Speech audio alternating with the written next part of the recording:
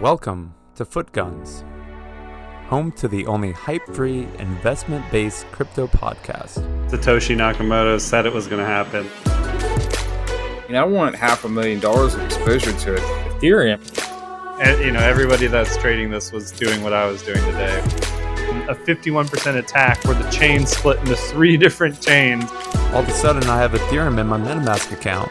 And so anything from a regulatory standpoint that stifles DeFi is bad to me. Welcome, everybody, to the September 6th week edition of Footguns Podcast. I'm your host, Boomer, the global macro discretionary trader, joined by Hal69K, the crypto bond villain, and today's special guest I couldn't be more excited about, and that is Wasabi Boat Research, who is very active and the DeFi, and also has a podcast of his own. I have listened to all of the episodes. They are fantastic, and they are entertaining, and they are provide a lot of information and fill in a lot of gaps that I don't know. If we could just start off, though, a little bit, Wasabi, before we, did the get to know you part. I have something I'm a little sort of timely in the news, obsessed with, if we could just focus on for a second, and that's Cardano. I don't know what to make of Cardano. Tell me what you think about Cardano. Well, hey guys, thanks a lot for having me. This is a real honor. I dig your podcast as well and happy to be chatting with you. To be honest, Cardano is a black box to me. I've never bought any of it. I see people kind of talking shit about it, that it's kind of like a ghost town. It's one of the OG crypto coins that's been around since kind of the first generation, and there's hype around it now because they're launching smart contracts, which is something that, Ethereum has had since the get-go. So, I don't know. It's pumping now. I don't own it. I'm not planning to buy it. I know one guy who's just a local crypto friend that's big into it.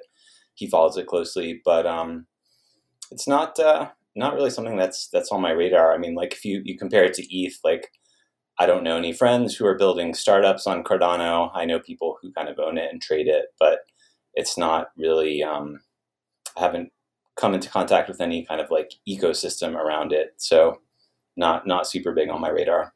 Yeah, I have a theory. I just wanted to run it by you because you are a DeFi, you and Hal are DeFi experts. So we try to always, and it seems like, no matter where you go, whether it's within quote unquote the crypto community, which itself is splintered into different categories. But there's always an attempt to make an analogy back to TradFi. Like everything kind of goes back to TradFi. I mean, NFTs are at the end of the day, they are art, right? They have a blockchain component, but they also exist in the art world. And to me, Cardano, if Doge is GME and those guys, the Wall Street Bets crowd, sort of accidentally winding up in a crypto area, Cardano is a crypto SPAC. And here's why I think that's true. So SPACs, they're legally required to once formed, not to engage in any potential conversation with any potential target acquisition company. That's why they're called blank check companies. So to give you an idea, the one on Circle behind USDC and all that, people wrote a check to Bob Diamond, who is himself not that impressive of a guy. I mean, he became CEO of Barclays Bank, aka Lehman Brothers, post 0809. And they said, well, we're going to go put $4 billion in the hands of a smart guy, and we're going to trust that smart guy over a 24-month period is going to go out and make a smart acquisition. And you're limited to 24 months. And to me, the whole thing around Cardano is trust us. It has that SPAC feel. Come put a bunch of money in our token based on the idea that we're really smart in what we're going to do in the future, not the present, but the future is what's driving the price. What do you think? Yeah, I agree with you. And it's really kind of like a show me moment, because their price has been, like, if you look, there was a good episode of the Uncommon Core podcast where they just kind of like went down the list of the top cryptos by market cap. And like one thing that stood out from that is that there are so many that are just kind of like still sitting around because they've been, going for 4 or 5 years, and they have something of a network effect, and they've got their own fanboys and fangirls, and they're just, kind of chugging along. They have this kind of Lindy. I think you guys have talked about this on your other podcast too. Like, there's not really like a debt that can cause these things to just blow up and disappear. They tend to keep chugging along, and that's what's happened to Cardano, but pushed along by this kind of like always over the horizon smart contract or new things. But like the other thing is like one thing I keep an eye on is how big of a piggy bank do they have for developers to come in and kind of incentivize developers to build stuff. And that's what's really like bootstrapped a lot of these other layer ones, things like Phantom. So I think that's going to happen with Cardano too. And they've got a lot, they're big, they have a lot of money to throw around to kind of attract developers. So I wouldn't write them off for that, just for that reason, because they have a lot of kind of dry powder that they can bring people in with. That makes total sense. That makes total sense. What if they just like acquire another crypto, right? What if they're just like, oh yeah, actually, we just got $95 billion in funding. We don't actually have smart contracts. We're just going to acquire like Phantom or something like that. Yeah. I mean, anything can happen, right? I think they've been around. They've got a core people. They've got money that they can put in to incentivize. So it's when I start to see like a startup that's built on Cardano that's bringing in, $1 billion in TVL, or, go into a Discord and there's 500 people in there saying good morning to each other and having fun. Like, that's maybe I'll get interested in at that point. That makes sense. So Wasabi Boat Research. Are you doing research on Wasabi? Are you doing research on boats? Are you doing research on boats containing wasabi, boats made out of wasabi, boats powered by wasabi? like what is? Tell us all about that. Wasabi Boat Research is on Twitter. Wasabi Boat 420, as that implies, kind of just like a crypto shit posting account that I started out around the time that Sushi launched. So I don't know. I kind of got onboarded into DeFi and crypto. I was part of this chat group that grew up around a newsletter, kind of not dissimilar to you guys. And it was around the time Sushi was launching, and the guy that was kind of like the leader of this group was very animate. He's like, okay, step one, everyone create your own like anon shitposting Twitter, and we're going to pump Sushi, and we're going to, talk about cryptos and stuff. So, I was just kind of like free associating, all right, Sushi, Wasabi. And then another topic of conversation was the boats that we were all going to buy with our crypto gains. So Wasabi, there you go for the boat. And then just thought research sounded cool when you put those two together. So that's what it is. Kind of like something that I spent 30 seconds coming up with that's just kind of picked up momentum, and here we are. I like it. I think it's very witty, and I absolutely like it. So, as everyone knows, Sushi was actually my first introduction into DeFi and a DeFi token, and it's where Hal taught me smart contracts and the underpinnings of smart contracts. I'm a Sushi maximalist. I think that thing is a buy all the time. I wrote something in the newsletter. It was a while back about how I wanted to basically, I view DeFi as wanting to get long nerds, people who sort of live their life online, know computer code, but who are not, interested in or deemed suitable for TradFi, right? They don't go work in investment banks, and they don't sell out and work in places like Facebook. So my whole thing was, my thesis on Sushi is it's a direct derivative nerd trade, if you want to call it that. And that if we do see a big pullback in crypto, then the people who are still going to be there are people using SushiSwap. Am I right or am I wrong? And tell us all about SushiSwap. I've never worked at Sushi or done a super deep dive on them. I think it's almost like a Coke and Pepsi play. Like Uniswap is the Coke. There's going to be a Pepsi around. And then, so you've got that going for them. Then they have X Sushi, which means, unlike Uniswap, Uniswap has a token, but there's no mechanism to give you the value of some of the trading fees that are on that platform. With Uniswap token, and Sushi has X Sushi, so you can take your sushi and then stake it, and then they're giving you like, I don't know, some percentage of their fees that they get. So I like that. I'm kind of like a stock person. I've always enjoyed picking my own stocks, and I have a soft spot for old boomer, dividend stocks. Okay. It's kind of like that. All right. Let's stop right there. Oh. Okay. First of all, not all boomers are into stocks. I don't have a 401k. I'm too rich for that. I hate stocks. I hate individual name stocks. I think there's more lying that goes on in the U.S. equity market by CEOs than there is all of crypto's exit scams combined. Okay. I'm a global macro guy, which means I like commodities because I think price is truth over there. I mean, supply and demand and speculation all meet up around the price of oil. There's not a lot of price manipulation that's allowed to take place due to the tightly regulated nature of it all. So what do you like about? sorry, but what do you like about? Okay, so what do I like about sushi? Tell me, as a guy who likes stocks, walk me through your evolution. One, why do you like equities and equities trading or investing? And then two, how did that get you over to crypto?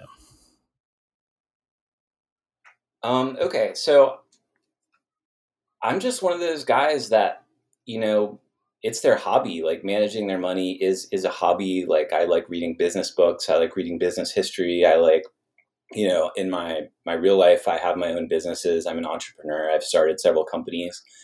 And I believe, there's one of those like cheesy Warren Buffett quotes that like running a business kind of makes you a better investor, and being an investor helps you run the business because you can kind of see both sides of it. So, I don't know. I just like being hands-on with money. And about this time last summer, like I kind of made the transition in crypto from thinking about these are like kind of this super speculative thing to these are more like putting a bet on a company, except with crypto, you can go into a Discord and help build the company at the same time and get involved. And if you're, a stockholder, if you try to make a suggestion or email the CEO and you're just, Joe Blow, they're going to ignore you. We talked about this a little bit last time, and this is a pro tip. If you call up one of those investor relations things and say that you're with Wasabi Research Capital Management or something like that, unless it's like a FANG or Walmart, they'll get you on the phone with the COO or CFO. They do not do a lot of screening behind that process. I've actually done that a few times. So feel free to sort of take advantage of that. And I think you've hit on a really amazing theme. I think you'd make a really good private equity guy in the sense that that's even more, you have board level participation in the governance of companies, and people basically created that on Discord. I think that I guess where some of these analogies get brought over break down for me a little bit is on things like market cap and volume. The volume reported widely on Bitcoin is inaccurate. Mm-hmm. On the biggest day of Bitcoin, there was actually, I think, $18 billion of Bitcoin traded, but the volume showed 118 because that included all the leveraged future derivative components. So it makes it kind of look like a bigger market than it really is. And this gets into an interesting question. So if you're a stock guy, is what you're doing, are you a momentum type trader or a more fundamentally driven trader? And if you're a fundamentally driven trader, then you're probably looking at EV over EBITDA, or for sort of layman price per earnings. Do you think that you can go in and look at crypto on not a market cap basis, but an enterprise value over revenue or enterprise value over EBITDA basis?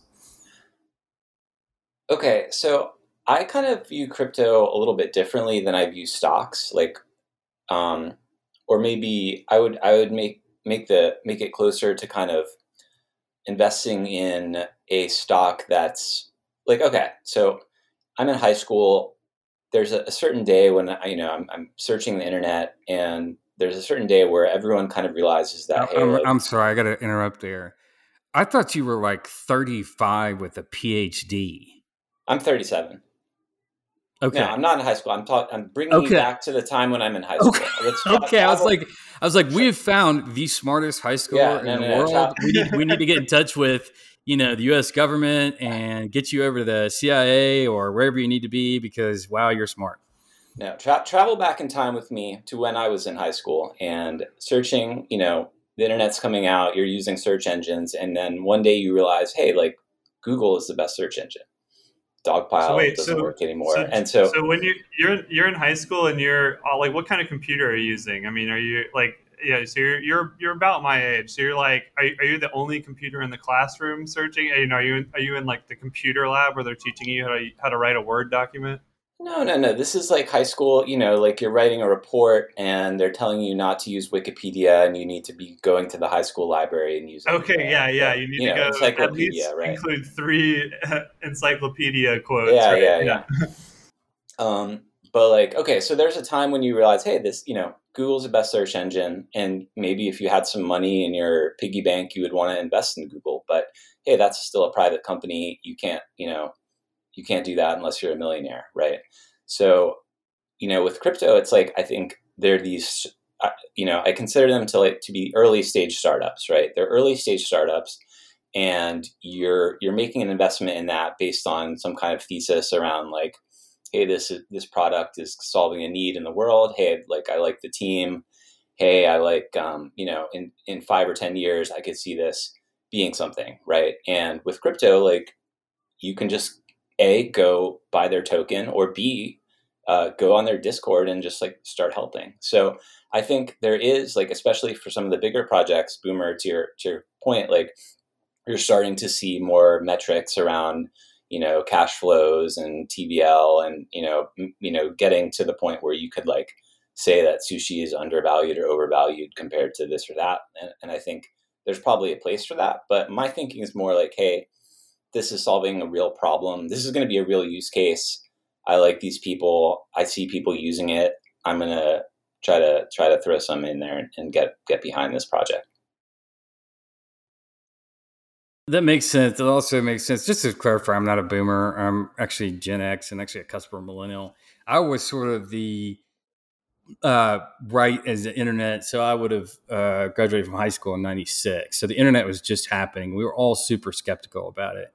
And we'd always be like, it's all boys school. And we'd joke around. We'd be like, I've got your .com right here in my pants. And so we were sort of like weird, skeptical people. And I thought email was a fad. I just didn't believe any of it. And tried to short Intel in 1998 with like, mom and dad yellow bucks and stocks. And one of the things we were talking about though is, so you lived through the .com bubble, right?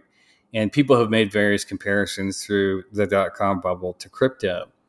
And on a podcast that we did, I'm not sure if we ever released it. There, technical malfunctions sometimes happen. You don't release them, whatever. Hal and I explored whether, in fact, the .com bubble actually happened, in the sense that all the equity valuations. I mean, if you look at the historical Case-Shiller S&P PE ratios, it reached its highest level. We're back to above, the Great Depression era levels, but it was like, we're bumping up against the PE ratios on the .com quote unquote bubble era. But the thing is, if you go back and you live through it or whatever, everyone was basing those valuations off of future things. And I'm not really sure it was a bubble. The problem was they were using, the problem they had that crypto doesn't have is that they used TradFi funding mechanisms that didn't make a whole lot of sense, like borrowing a bunch of money on future earnings. So these things they were using debt. Silicon Valley didn't have all that much capital under management, so they weren't writing equity checks. They were writing like, convertible debt checks. And so you had a situation where, your SG&A was huge, and people bid up the value of these prices based on the idea that they would earn money at some point. But then, so we have this bubble, so to speak. It spills over into let's call them normal stocks. And then now we have a whole string of gazillion dollar, multi-billion. Amazon's never made money. So why was Webvan a part of the bubble? It never made money, but it's basically just Amazon delivery. And it's used as the poster child for the dot-com bubble. And so did we really even have a dot-com bubble? And, can crypto be even compared to that? Okay, so I've heard you guys riff on this before. I think, it all depends on your time horizon, right? If you were buying Amazon at the dot-com bubble, you lost and then you're back and you're up huge, or all these, the ones that survived and thrived, they were the OGs. They're the kind of like tier 2, like kind of like shit coins or like projects that didn't really have users or were vaporware. They were tacking on a .com. The ones that went to zero, like you really lost everything on those. So I think you're in with crypto, like you have an advantage in that you have all this stuff on chain, right? Like you can see how many transactions they're doing. You can see the fees they're getting. You can see the users and talk with them on Discord. So you can kind of like get a much better feel of what's vaporware and what's real. So I think that's a difference. At the same time, like the other point is like money printer go burr. Like we're in a very burr state of the world right now. The money supply is going up, so the denominator is just exploding. So I think that explains part of it. But I don't know. I think 5, 10, 20 year time horizon, crypto is in like a revolutionary technological revolution. I'm kind of bought into the like Bankless podcast. If you ever listen to them, like the Ethereum universe and things that are going on there, like I think that's real and that's going to change the world. So I think what I'm trying to do is find things that are going to be around in 5 or 10 years and make bets on them and try to contribute in some small way and hope that 1 or 2 or a small handful of them pay off. Well, that makes sense. So articulate that case. I have not listened to the Bankless podcast, but give me your, Wasabi Boat's research take on the Bankless take, if that makes sense. Okay. I mean, Bankless, they are Ethereum maxis, right? And I think they have a product. They're launching their own index fund, which is like a third Bitcoin, a third ETH, and a third DeFi, like the top DeFi tokens. So their idea is like you can just buy this one index and that's going to give you exposure to the biggest themes in crypto. And I think that's broadly right. Like that's kind of where I'm positioned. If you take a big picture look at my portfolio, and they're just ultra long. I would call it like the Ethereum universe. So the idea that like Ethereum is changing culture, Ethereum is changing the way companies are built, it's changing payments, it's changing, the way value is stored and created. It's a new way for people to interact with each other and solve coordination problems. Like they're just kind of like Ethereum is eating the world type thesis. Okay, so it's an Ethereum. Well, I like it already because I'm a self-identified Ethereum shy boy, but I sold my 50 Ethereum that I had at 2175 at 4,000, and maybe it was a defensive move, but it was a good gain in 30 trading days or something, 40, I don't know. But the Solana's popped up now. You hear about this. I sound like a boomer when I say that. Now you got this Solana, but Solana's popped up. And I just in our Discord, and I only participate in Footguns Discord, and I'm not very good at it. I'm still learning how to emoji reply. But I keep hearing complaints about Ethereum fees, and I wonder how maxi can you get around something where the people are always complaining about the fees associated with the products? Yeah. Okay. So I think I should have been clearer. Like when I say Ethereum, I don't necessarily mean Ethereum. I mean kind of like what Ethereum lets you do. So like I think the revolutionary thing of Ethereum is that with one page of code, anyone can create their own money. Anyone can create their own token, and you guys have done this, right, for your business, right? And what that does is it allows everyone, I think that's kind of an innovation on par with like, limited liability company or joint stock corporate, any of these like major changes in the way business is done. So like instead of like you're building a startup, right? Instead of getting dollars and funding your startup with dollars, you can, and you've done this, right? You're making your own token, and you can use that to pay people who believe in your project, right? Like if I believe in your project, I would be happy to take your tokens, right? Or you can use it to have governance or vote, or you can use it to make a market in your own tokens and reward people for providing liquidity. So I think that's what I mean by the Ethereum universe, the idea of this like using a token that anyone can do, it's permissionless, and they can use that as a way to kind of bootstrap a business or bootstrap a cultural product or bootstrap some kind of way to bring value. So like when you talk about Solana, like there's tons of chains that, like basically the same software you would use to build an Ethereum product, you can now bring to Solana or bring to Phantom or bring to Polygon, and it's much cheaper. Or there are these, layer 2 things. And so like, it's just kind of like the technical know-how you need to build on Ethereum is the same technical know-how you can then bring that over to these other chains that are cheaper and faster. And so like, yeah, like I think, I would think about it probabilistically, like could Ethereum get really like overshadowed and eclipsed by these things that are faster and cheaper? Like maybe, or do they just keep chugging along because they're the first mover and biggest? Like I would probably think of that on like a probability distribution. But when I say like the Ethereum universe, I mean that like making a token and using it to fund your thing or to align your community. So that's like a proxy for what you're describing. It doesn't have to take place on Ethereum network. It's a decentralized, but the key word you use there, right, is permissionless versus permissioned. And so the permissionless future of the permissionless structure of the future. I think one of the things that people miss, or like boomer skeptic crypto people are like, it's all tulip mania or whatever, is that there's a whole generation of people, Gen Z and maybe a little bit older than that, who've never really dealt with fiat.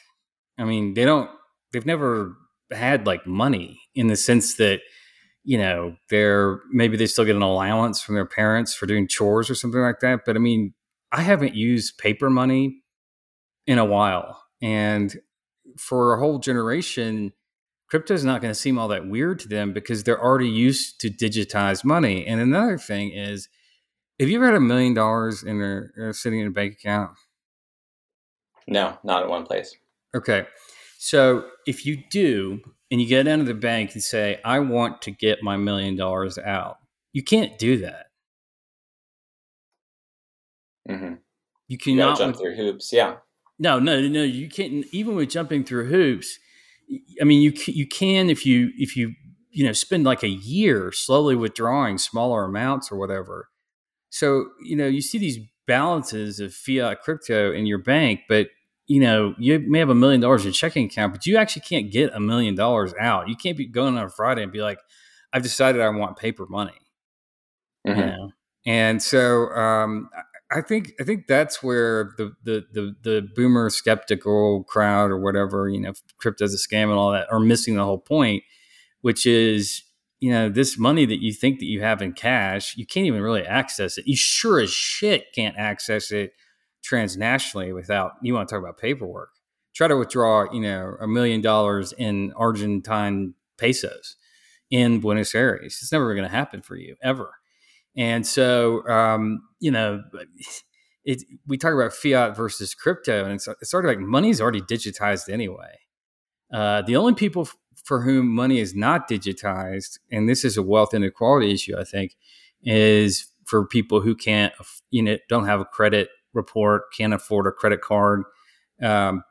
maybe don't even have a debit card, right?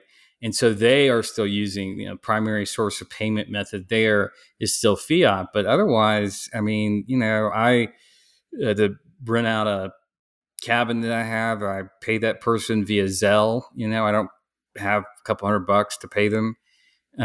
Same with the handyman around here or whatever. And so what I guess crypto. Do you see where I'm going with this? Am I making sense? I guess you're saying that like the process of money is because it's gotten so divorced from having cash in your pocket, and because there are all these barriers and loops you have to jump through, people are more open to kind of questioning the very nature of money. And now coins are money, and you're making your own money. And I'm just used to digital money already because. So okay, I want to take this conversation a slightly different way based on that. I'm used to digital money already, because everybody has been talking about how NFTs are a bubble, right? And here's a point that I want to make that sort of like hit me in the last couple of weeks. I've been playing a lot of video games my whole life, right? And I have a lot of friends that play video games.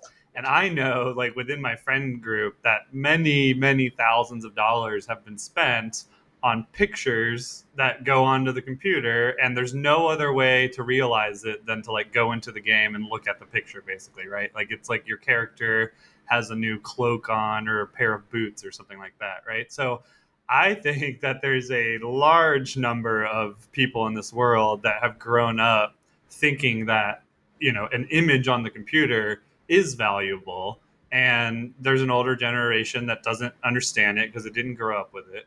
But yeah, what's the company Riot Games, did $1 billion just in selling skins, which is just like essentially an NFT, right? They sold a picture inside of their video game to their users that doesn't even like enhance your gameplay or anything like that. It's literally just a picture that makes things look different, right? So I could easily see billions and billions of dollars flooding into NFTs through just that mechanism.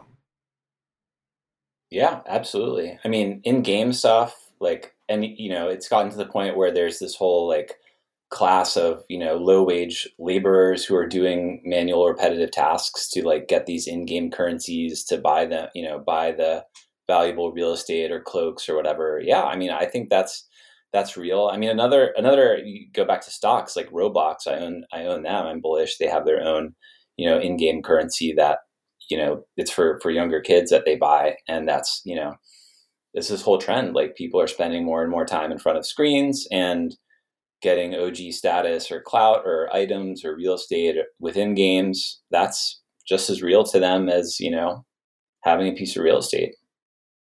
I do also have, because you brought up Roblox. That's Roblox, whatever you pronounce it.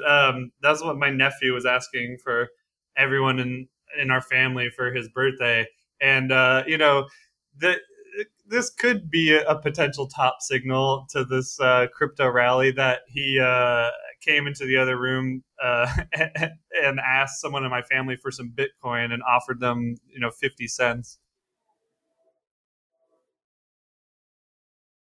Top signal, just getting started. I don't know. What is this like? Top signals are indistinguishable from adoption.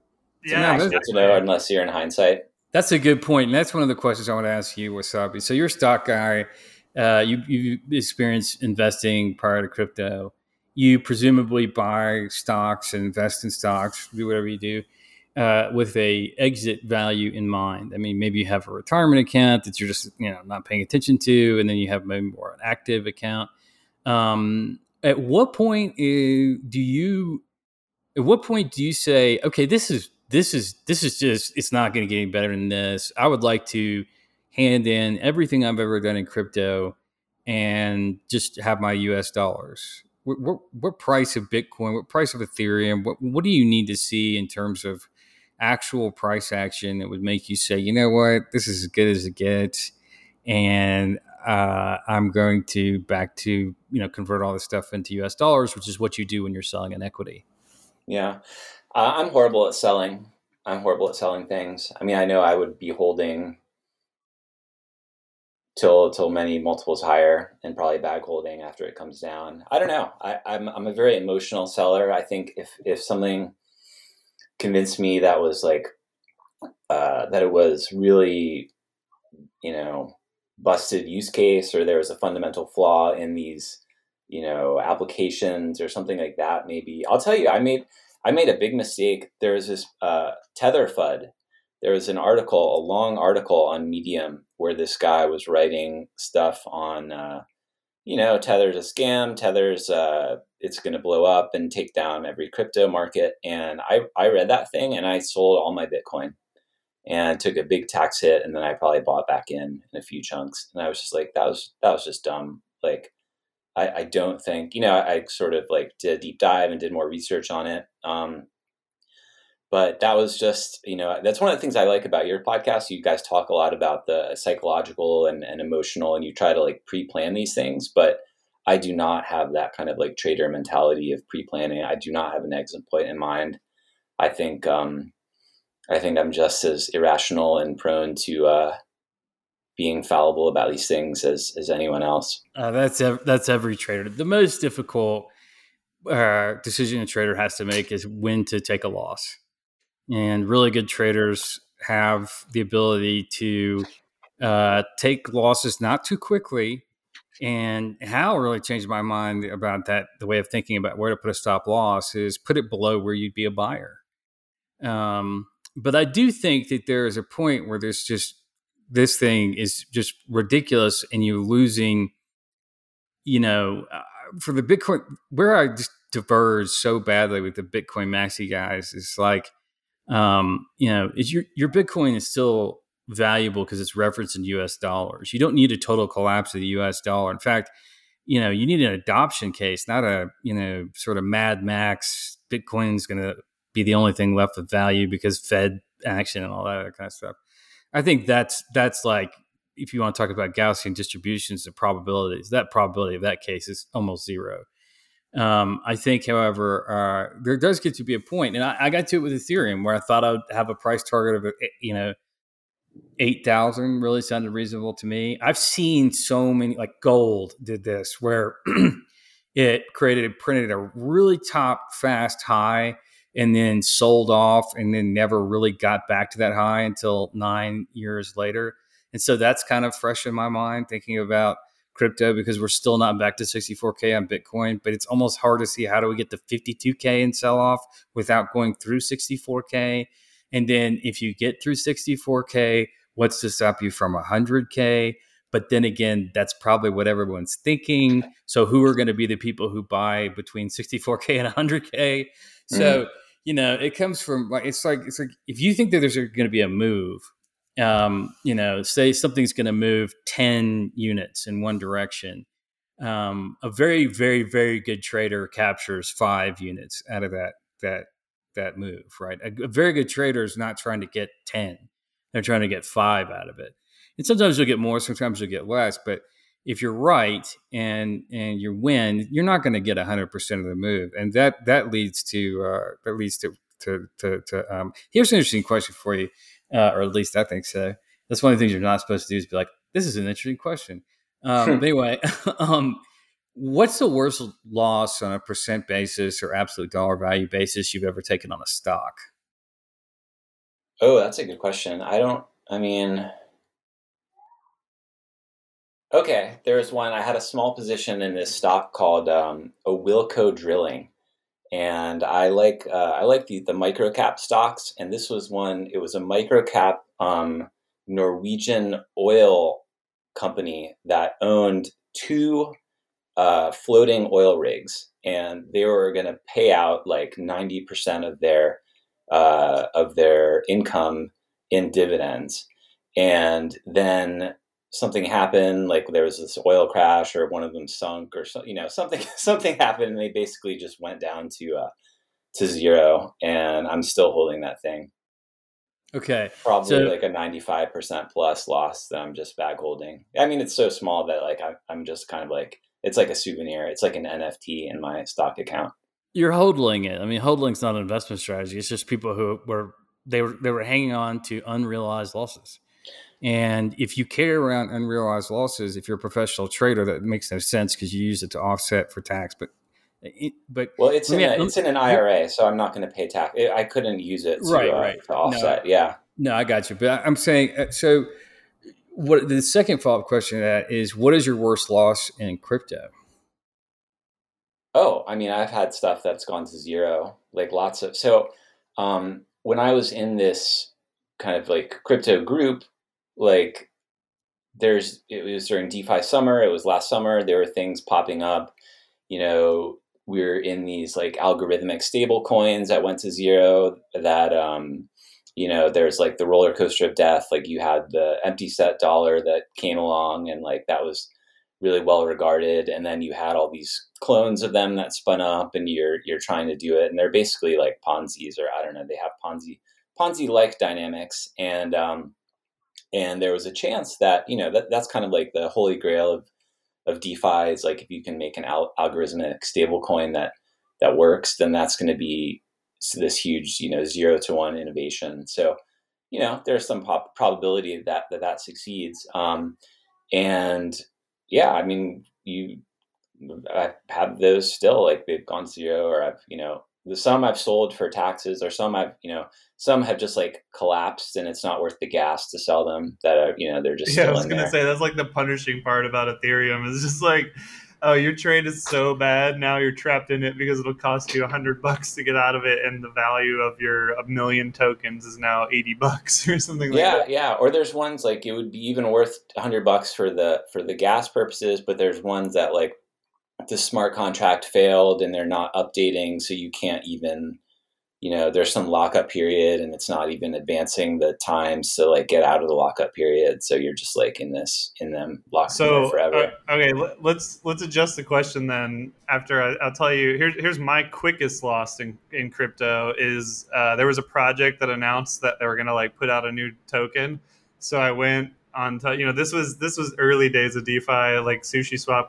was just starting, and I think it was on Uniswap. I went on Uniswap and like search for the token, put $1,000 in, and then realized that like the whole pool disappeared, and I realized that it was a fake token. Oh, I've done that. I feel even worse. Like I was in this group and there was some token that came out, and I was like, I forget why. There was some, like, it was associated with someone, or there was something that caught my eye, and I was like, hey, is this real or a scam? And I put that as a question mark and put it in this chat. And then the guy was like, one of the other guys, like one of my buddies in this group, was like, oh, okay, aped in. Oh, wait, it was a scam. Like, they lost money. So I felt like even worse, but it's like, losing other people's money feels even shittier. Cause like, I like having like an R&D fund, right? Like, especially with these like super new risky crypto things, like I'm going to put in money and kind of expect it to go to zero or not be surprised. And I'm doing it as a learning experience to like learn about DeFi and stuff. So I was fine to see it go, but to, put something in and then someone else loses money feels even shittier than that. So that's an interesting thing for me, an observation for me, which is that your trading strategy or investing strategy in stocks differs from that of crypto. My experience, when we decided we were going to do this, our sort of origin story is that, Hal and I have been friends for a very long time. And he was really starting to make some money on crypto, and I was getting curious. And so we kept us having these conversations via Signal voice message. And we're like, well, this should be a podcast. And our friend Liquidity was looking for a crypto voice. And so I've tried to trade via the futures. I've tried to trade things like they're futures and not even pay attention to anything, like nothing. And just look at charts, fully technical, although I did start to get sort of persuaded by, use case maximalist. And that's why I sort of stopped messing around with Bitcoin and got really into sort of Ethereum. But in my case, I've transferred my, call it normal trading behavior over to crypto. But I will say this, I'm not involved in the sort of, beyond MetaMask arena like you guys are, and don't go into to Discords. And all of that. So can we ask you, do you have a background in TradFi? Sort of what do you do for a living broadly? I mean, we want to respect everybody's anonymity, including our own. But what part of the country you in, and that kind of stuff? Yeah. So let's see. For a living, I have my own businesses that I started. Been doing that for about 10 years. So I've never had really like a proper job except for like a couple years right after I did my master's. So those Was are your in master's in a finance related field? no, not at all. It was in languages. Oh, interesting. Like linguistics or No, like no, just I'm just trying to be a little bit ambiguous, but yeah, like kind of like understood. a language related thing. But yeah, so like I got into the kind of like 4 hour work week internet business kind of vibe. So I have a couple of companies that I started. One is a services business that's in related to languages, and I have a couple of e-commerce stores that I started. So I know about SEO and that kind of replaces what would be a day job for me until I've more recently started to work in crypto for protocols. But like I think probably like the biggest, and I've done some financial stuff. So like the biggest skill that I like to do, or what I kind of like consider myself really good at professionally, is copywriting. So that's like this idea of like sales writing, where you're not like trying to write an art like a blog post. It's like you're trying to write this hard hitting email that's gonna get someone to subscribe to your newsletter, right? So I've done a lot of writing in the financial copywriting for financial newsletter space, like for these options newsletters, stuff like that. And that comes from like the e-commerce and SEO. So like that really just like writing with the objective of getting someone to take an action. So that's what I think I kind of bring to the table when I've been working for Badger, trying to like get my foot in the door with these protocols, is like writing in such a way that is clear for the user and gets someone to take action and understands what to do next. I think that's a big thing that's missing, especially in DeFi. Like people try to kind of make things more complicated and they think they're being clever when they should really be writing at a fourth grade level and making things super simple for the users. So is that how you got involved with Badger DAO? And for the listeners that don't know, Badger DAO is a yield strategy for your Bitcoin on DeFi, similar to what BlockFi does. But they are a decentralized autonomous organization built on the blockchain. And that was how we met Wasabi Boat Research. And I think there's we got to do a little disclosure here, right, Hal? I mean, some of us have very large positions in Badger, just FYI. I think that's fair. Yeah, I own Badger. I do paid work for Badger. I'm not a full-time member of Badger team, but I receive compensation for them, and I am a believer in the project. So yeah, that's how I got, like with talking about the Discord thing. Like that's how I got involved. Like I kind of saw myself gradually going from someone who's just like an observer and putting money in these things to wanting to help build these things. And so I just went to the marketing channel on the Badger Discord and started chiming in and making suggestions. And I wrote some kind of Twitter threads about why I like Badger, and one thing leads to another, and then you're doing projects for them. So right now, we're relaunching the website and writing new copy for that. So that's kind of something that I was like, hey, I can bring this to the table and help improve some of the copy and usability stuff. That's great. That brings you back to a point we were talking about earlier when Boomer asked you about SushiSwap. That was one thing that I noticed during this downturn earlier this year, when everything crashed 50% plus. I hang out in a lot of Discords, and I was just paying attention to the Discords that had a lot of activity when all the price was down. I noticed that a lot of Discords dried up. For instance, you mentioned like empty set dollar. Another one was dynamic set dollar. I mean, there was maybe a message a day where at that same time I saw the Badger Discord starting to pick up in the amount of people talking about things. And then the same thing was happening in Sushi. and a couple of other different projects that I'm following. I would love to have a quantitative, like, is there any bot that can go in there and like scan how many messages a day are being posted or doing like sentiment analysis? I know someone on Twitter, I forget who it was, but they also had this metric where you can look at like the number of server boosts on Discord. So that's like, if you like a project and want to support it, you can kind of like pay $100 and it like gives them, I don't know, like cool emojis or something. And they're like, that's their like secret indicator that they look at to see like the level of community support. Yeah, I think stuff like that would be super interesting to look in and like more formally put into a trading strategy. But yeah, that's right. Like, that is very interesting. You can find a lot about a project just by going in there and who are you talking to? I'll write a check for that today. Yeah, if anybody listening wants to do that, join the No. Shut up, Al. Wasabi Boat Research, I'll write a check if you devise that today. That is brilliant. I've seen people do that. It's even gotten the leading edge on this were some guys who designed a hedge fund around mentions on Twitter, and were kind of laughed at a little bit on CNBC. Chris Camillo. Yeah, they were kind of laughed at early on. But the thing is that now, even in Interactive Brokers, one of the columns that you can display is social sentiment score. Mm-hmm. Where they have some sort of scanner that looks around on Twitter. I mean, it's not that helpful for like natural gas. I think it's more helpful for like, individual names in U.S. equities. But that I would be surprised if somebody's not already doing that. If they're not, whether there's a reason for it. And that's a great insight you provided, Hal. And wow, I'd write a check for that project.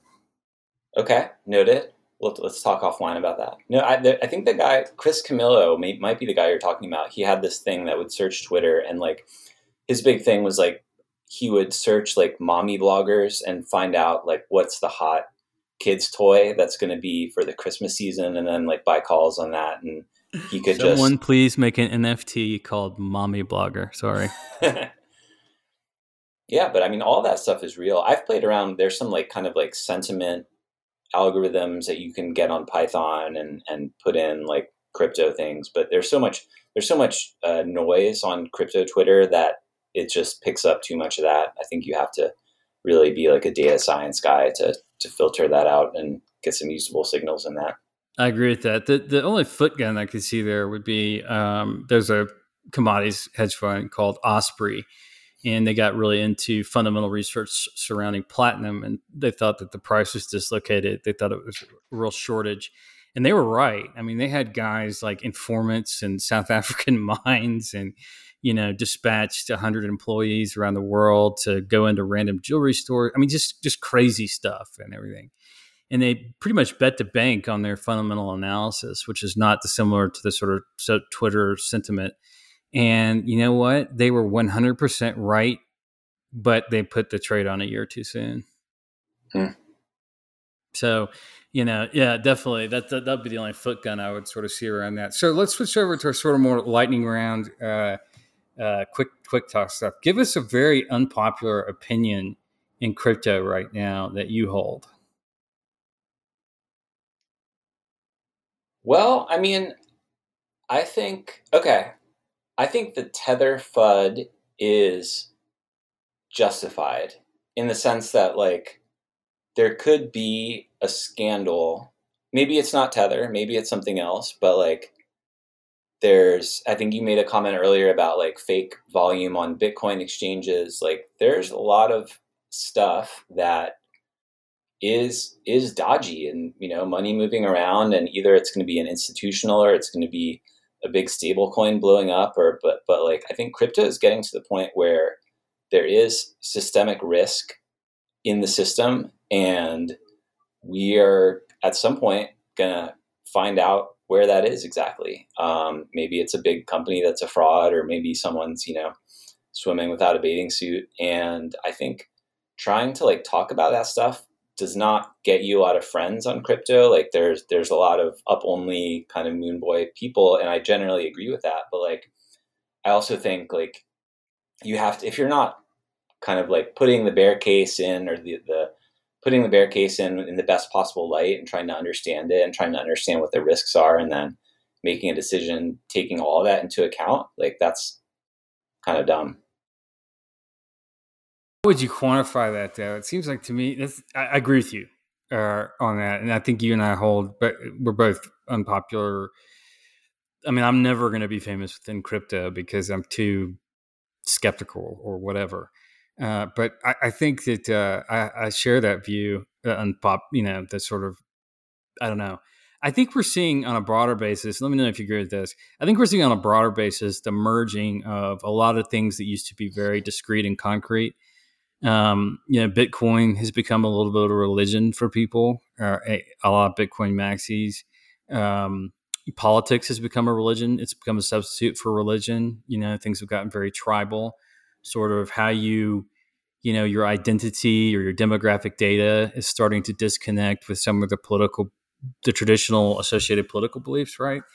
And so things are changing, and they're getting much more tribal and in nature, where everybody thinks their thing is the best thing ever and it should have worldwide adoption. And I think you just make a great point, which is this is not a religion. This is not betting on whether or not Buddhism is real or Islam is real or Christianity is real or whatever. These things have real use cases. I do think that there is risk around that. I think that's very well said. The destabilizing event, to me, that's probably not going to be an exit scam. It's going to be Tether blows out to 3. That's what no one's talking. What if that happens? And then all of a sudden, because that's what I noticed with 0809 was it was a confidence of crisis. And it started out with a bunch of people holding illiquid instruments that they didn't fully understand. And then they started to fully understand them. And so they looked around at all this other stuff that's pretty easy to understand, like U.S. equities. And they're like, well, what do we don't know about that? And so it was a wave of crisis. It was a loss of faith based on a very obscure instrument. I mean, 8 guys sitting around the AIG insurance office were writing credit default swaps, and they brought down the whole system. It wasn't really the housing market. And so, to me, it's just a fundamental loss of faith. And I think it speaks to crypto's durability in terms of the fact that you have had, you're comfortable putting on some positions where you're like, yeah, I could totally lose 100% on this, and you manage risk appropriately. I think that that you're 100% right. It's going to be a destabilizing event where something cascades, where someone doesn't fundamentally trust something, and then people start to question everything.